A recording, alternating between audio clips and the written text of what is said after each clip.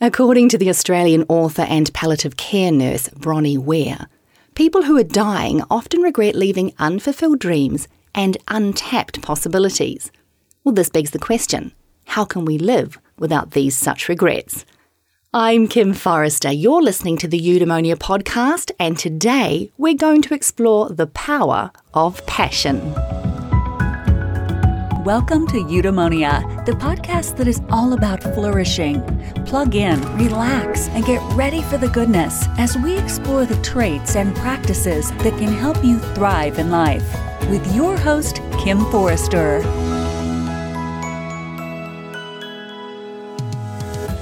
Dr. Dawna Markova is known around the world for her groundbreaking work in helping people learn with passion and live on purpose. She is co-founder of the Random Acts of Kindness movement and the Worldwide Women's Web, a former senior research affiliate of the Organizational Learning Center at MIT, and author of a treasure trove of books including I Will Not Die an Unlived Life, and her latest title, Living a Loved Life, Awakening Wisdom Through Stories of Inspiration, Challenge, and Possibility. It's my absolute honour to be chatting with Dawna today to talk about the power of passion and to explore how we can harness an authentic sense of purpose, momentum, and contribution to live a more flourishing life. Dawna Markova, it is just a delight to have you here on the Eudaimonia podcast. Aloha to you. Aloha, aloha. It's a delight to be connected to you in this moment. Dawna, passion originally meant suffering. And these days, when we use the word passion, it often conjures up images of sexual vitality. What do you mean when you encourage us to cultivate greater passion in our lives? Well, a friend of mine, this is a story. My brain thinks in stories, so you're going to just have to follow the threads of my story.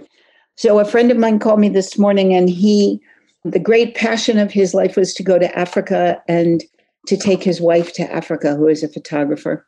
And so he's been planning it for years and years and years. And it also is the passion of his wife's life. So they were supposed to leave in 2 days. And yesterday they went out on a bike ride through the backwoods of where they live in California. And make a long story short, he hit a rock and broke his collarbone. So the trip is canceled, and the trip, as you can imagine, during the age of COVID was challenging to arrange. And he is now basically a cripple. He has one arm that he can use, and the rest of his body is reeking in pain. And he said to me, well, do you have any guidance about how this trip can be the passionate trip of my life? What do I do? Where do I find passion in this mess? Is what he said to me. And there was a lovely question to ask, actually, because most of where I have experienced passion is in the challenges of my life. In the places I was supposed to experience passion, I, in fact, experienced a great deal of pain. But in living on the other side of passion, everything has two sides. There's nothing in nature that only comes on one side. Everything comes on two sides. And I'm thinking now, I'm looking at my hands and I have one hand wrapped around a fist. And so I'm thinking about a seed, because passion is definitely life force. There's no question about that. And in a seed, when you plant a seed, like if you were a child and you planted a lima bean, and the way that I used to do it with kids was we would put it on a paper towel, and the paper towel would be moist, and the lima bean the shell around it would get moist, and the seed itself, the bean, would push, and the shell was meant to protect the bean, so it would hold on, and the seed would push, and the shell would protect, and eventually the shell would crack open. And then this green, fierce little sprout would push out from the lima bean. And I think of the amount of passion it took for that little seed to push, to break open that shell, which had kept it safe for its whole life. And it split open, And there was this moment that to me is the ultimate experience of passion, because everything that was safe and was known was no longer there. Mm. Everything that it protected was no longer there. And it took fierce passion for that seed to reach out into the huge world, in the same way as it will for my friend to discover that lying in bed in a body cast, he too is going to have to push against that body cast that will keep him safe and to find his passion. It's not in Africa for him right now. So it is that struggle for me that is my way of finding passion, finding the fierceness of the life force. Let's go into that deeper, because you're talking about that fierce passion. And I actually celebrate your friend because he obviously had a passion to go to Africa. And you say he was planning for years. Many of us in life don't even get to the planning stage, Dawna. Mm-hmm. Many of us have a fire that is burning inside of us. But, it'll come some other time, or I just need to, pay the mortgage off the house, or just need to get the kids through school. There's always something putting it off. Do you feel that we've become maybe not just reluctant of passion or dismissive of passion? Do you feel that we are also afraid of what passion asks of us as individuals? Well, I think the only thing that passion asks of us as individuals is to love the life that we are given, to love it fiercely, to love it tenderly. I think that's what life asks of us. Mm. And when you mentioned the word afraid, so there is fear, there is such a thing as a body sensation, a throbbing, that is fear. And that fear is akin to passion, actually. What you're calling fear is just the shell around the seed. It's the wanting to be safe and to be protected. And it isn't really a question of either or, either I'm afraid or I'm passionate. No, it's the relationship between the shell and the seed where life's passion bursts inside of us. Mm. So that's fear. But there's something else that's just a story we tell ourselves that's called scared. I'm scared that. I'm scared that. And so because we're scared that, it's kind of like we keep cringing down inside that shell. I'm scared that I won't have enough money. I'm scared that I won't, whatever story we happen to be telling ourselves, to keep ourselves as we are. And a wonderful woman named Mary Catherine Bateson said that in her mind, the journey of life is not to get from point A to point B, not to reach a destination, but the journey itself is the home.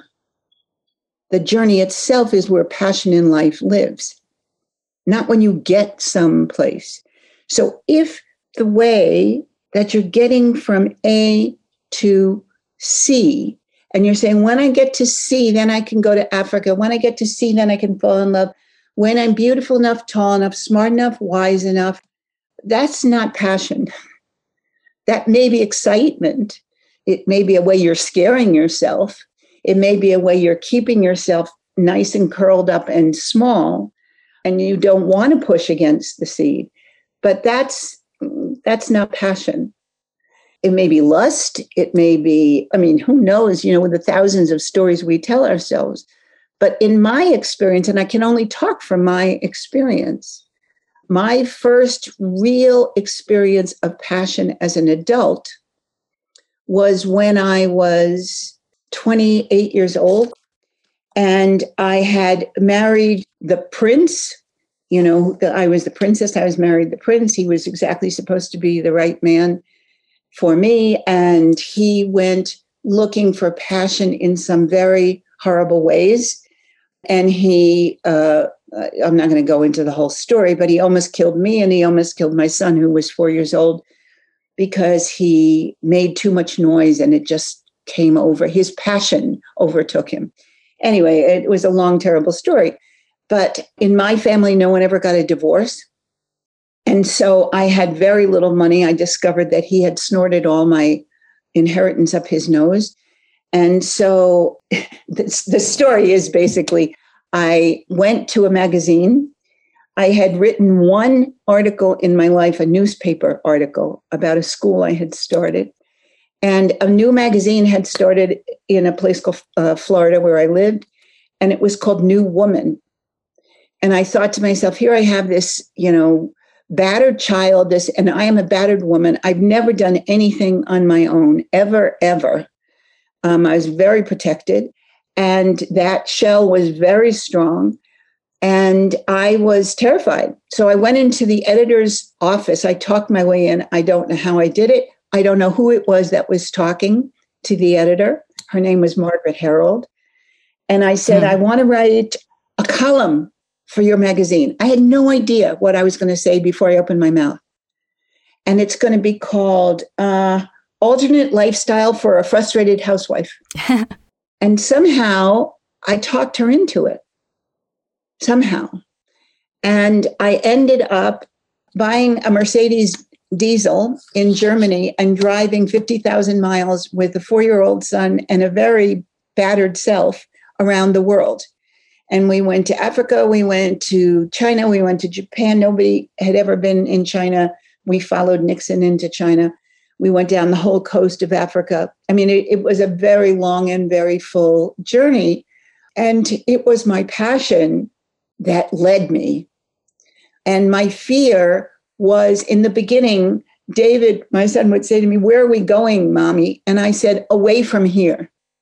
That was the shell speaking. That was that was all I knew. That was the fear speaking. But where I was going to, I had no idea.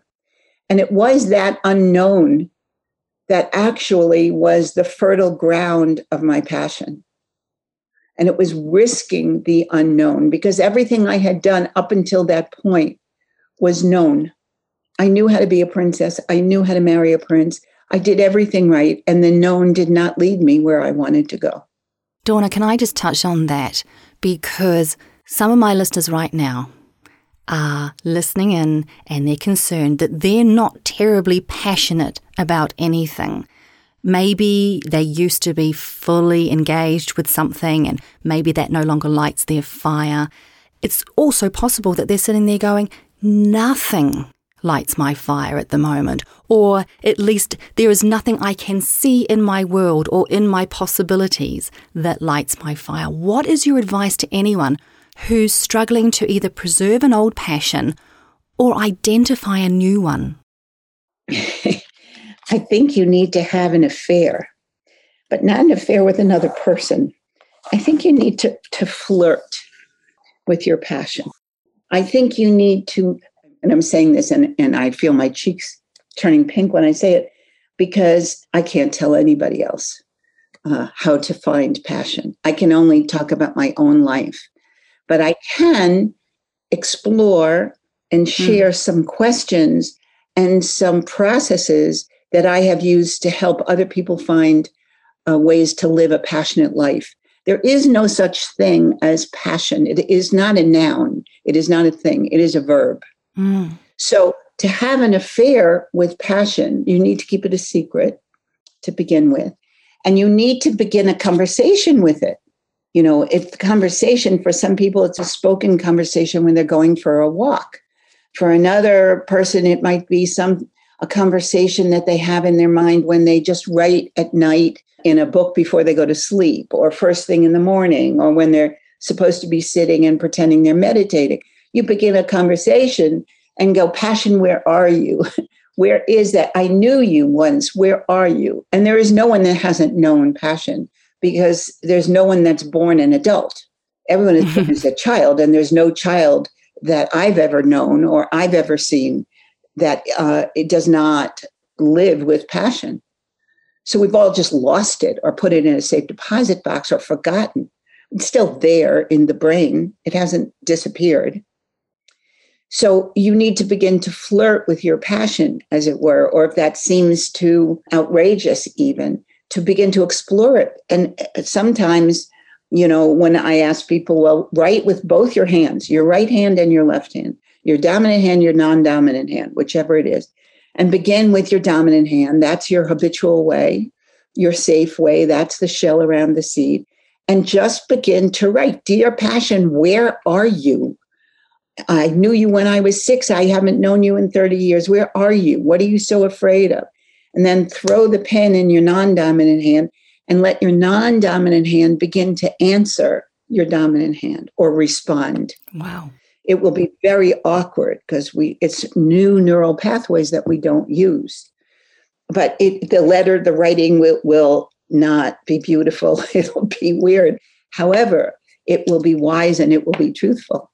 Dawna, you keep bringing us back to this beautiful idea of the seed and the passion being, locked within the confines of that seed. And I think of your friend now inside his cast on the hospital bed. Yes. Passion is commonly associated with action, with assertiveness, with forward motion. And yet you say, and as you've displayed already in the conversation here, when we find ourselves devoid of passion and purpose, the first thing we need to do is stop. You wrote that in your book, I Will Not Die, An Unlived Life. Yeah. What can we learn about passion in the stillness? Passion, is born in stillness, a seed. Again, I'm going to go because passion is a life force. It's a life energy. It is the energy of life. And it isn't in action. A seed is born. Where I used to live, they had a winter. They don't have a winter where I'm living now, very much or a visible winter. But under the ground, I used to have peony bushes. And in the winter, you would see nothing. It would be frozen. And in the spring, there would be this breaking open. And the breaking open was the ground and that pushing up of the seed. And then the seed would be like a fist. It would be a tight ball. And all over the seed would be crawling these little ants. And the ants would be eating the sticky stuff that held that seed in a ball. And when the sticky stuff was eaten, the ball would open and the most gorgeous, deep red, fuchsia, pink, hot flower would emerge.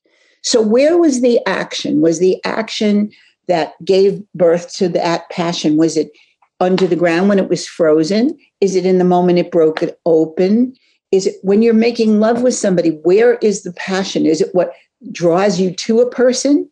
Is it the actual orgasm? Is it after the orgasm, in the moment when you're floating and you're feeling fully alive? And what is we give a noun to something that is a verb, that is a process of life. It is not a thing. And as soon as you make it a thing, you have to have it. Take it, get it. You're not good enough for it. It becomes dead. I love that so much, Dawna. You suggest that it's the questions we ask ourselves that can determine the amount of passion and purpose that we invite into our lives. Yeah. I love that idea of using our dominant hand to ask the question and our non-dominant hand to answer it. Yes. What would you like my listeners to understand about the power of questions? What is it about inquiry that can help us, that can help open our eyes to this concept of passion? Oh, Kim, I love that question. I love questions. I'm a question junkie. I'll tell you why. I was trained as a cognitive neuroscientist, okay? So I spent a lot of early years when I was doing research, watching people's brains on monitors as they, quote, thought, unquote, or cognated, or whatever way you want to call it. And one of the things that I found that was very interesting was that when the brain makes connections, which is actually where passion is born, it's the ants that are crawling all over the surface of the peony that eat the sweet stuff. It's that connection that actually causes passion to ignite. When the brain is questioning is when the brain begins to go from a state called beta waves, where your brain is filled with answers, A and B, and you are smart and I am dumb, and you go here and I'll go here. Okay, there is no passion in the brain from what I could see. And your brain's mainly producing beta waves. And it's how we dominate one another. The person with the loudest voice and the strongest voice and all the answers, that person dominates in a situation. But that is not passion. That's not where passion is born. But you go from that state of knowing next into a state of curiosity. Your brain begins to produce more alpha waves. You begin to daydream. Well, I wonder, maybe you get curious. Then if you allow that to happen, like the peony opening up, your brain goes into this state of theta waves where there's big spaces between your thoughts. Kind of, I wonder, well, where was I? I was at exit 31 on the highway, and now I'm at exit 35. Who was that person driving the car? In that state of wonder is where wisdom is born. It's where passion emerges. And it's where connection is made, or partnership. You watch on the brain, the whole outside surface of the brain lights up, literally, when a person is wondering. It's the state before inspiration. So wondering gives an orgasm, if you will, of the mind. Aha, it's an insight. It's a passionate surge. And it happens after wonder. And this, what gives birth to wonder is curiosity and luscious questions. So if statements are what creates domination, then questions, and true wondrous questions, I don't mean, what do you want for dinner, dear? I mean questions where you don't know the answer. That is the nature's way of teaching us to partner and connect. That is so extraordinary. My whole body is tingling with the idea of living in or stepping into that state of wonder and curiosity and inquiry. Mm-hmm. Can we just step back very briefly? You were talking about your husband, your prince, and the choices that he made in his life. My husband. Your husband. So let's step back and talk about your husband and the choices that he was making in his life. Do you feel that passion can misguide us? Is it possible for us to pour our energy, our intention into things that are ultimately not healthy for us? And if so, how can we tell that we've misplaced our passion? What a great, God, you asked wonderful questions. Okay, so I can talk about him. He's no longer alive. So therefore, that's fine. So what was true about my husband was that he was raised to believe nothing he ever did was good enough. And he was very brilliant. And his father competed with him all the time. So whenever he would become successful, his father would do whatever he could to hold him down. And so he was in this continual struggle between the life force that wanted to blossom and his experience that said that if he blossomed, he would get beat up by his father. And so he didn't trust his own capacities and his own passion. So he had to find passion someplace else. But he didn't find passion. He found a reasonable facsimile, because passion comes, remember, it's the blossoming that is innate to us, that the life force wants in us. So cocaine, sexual escapades, all of that was this search for a high, if you will, but it wasn't passion. And at the end of our relationship, the end of our relating, I walked into our bedroom, and there he was with my best friend. And I was such a good princess, they were in bed, of course, that I hung up their clothes that were on the floor in the closet. And I left. And when I came home later that evening, because all I done was drive our station wagon around and around, I didn't know where to go. He had written on all the mirrors and all the windows in the house, "I want to be miserable, leave me alone." Wow. So that is not passion.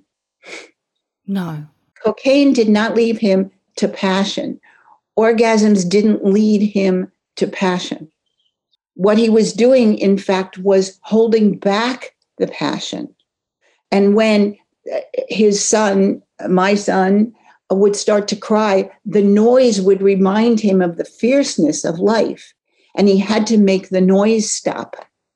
So he beat up our son. When I would ask questions like, what do you need? What do you want, Steve? He had to make me stop asking questions to which he could not find the answer. So he had to beat me up. That's not what life asks of us. And yet I'm reminded of the ways that we use the word passion. Oh, yes. And it seems to me that we misuse that word passion. Yes. And in misusing the word passion, when we talk about an aggressive and an angry human being, when we talk about passion when it is, ambition at all costs, when we talk about passion where it is fiery and destructive, we are actually dishonoring what passion truly is. We are dishonoring the sanctity and the beauty that lies within pure, authentic, soulful passion. Would you agree? Of course. Because passion, first of all, is a verb. Second of all, passion is meant to foster life. And passion is meant to create connections. That's what the brain is, just filled with all these neurons whose purpose is to create connections. When whatever it is you're calling X, when it leads to domination, that is not passion. Dawna, that is just so profound. My final question, and I regret that we've come to my final question, but here we are. My final question is one that I ask every guest on the Eudaimonia podcast. Dawna, can you offer my listeners a morning reminder? This might be a practice, a mantra, a favourite affirmation, something that can help us all reclaim that sense of purpose, reclaim that momentum that is embedded in purpose each day. Well, what I'd like to share is brand new. It was evoked. Passion always evokes. It never provokes, it evokes. And it was evoked by your asking me to do this with you. And I'm going, well, why do I want to do that? It's a gorgeous day. I could be out on my potter's wheel making beautiful bowls. But I did. There was something in me that said yes. And so this poem was born to you, who I have no idea what you look like, how you dress. I now know you're almost 50, but that's about it.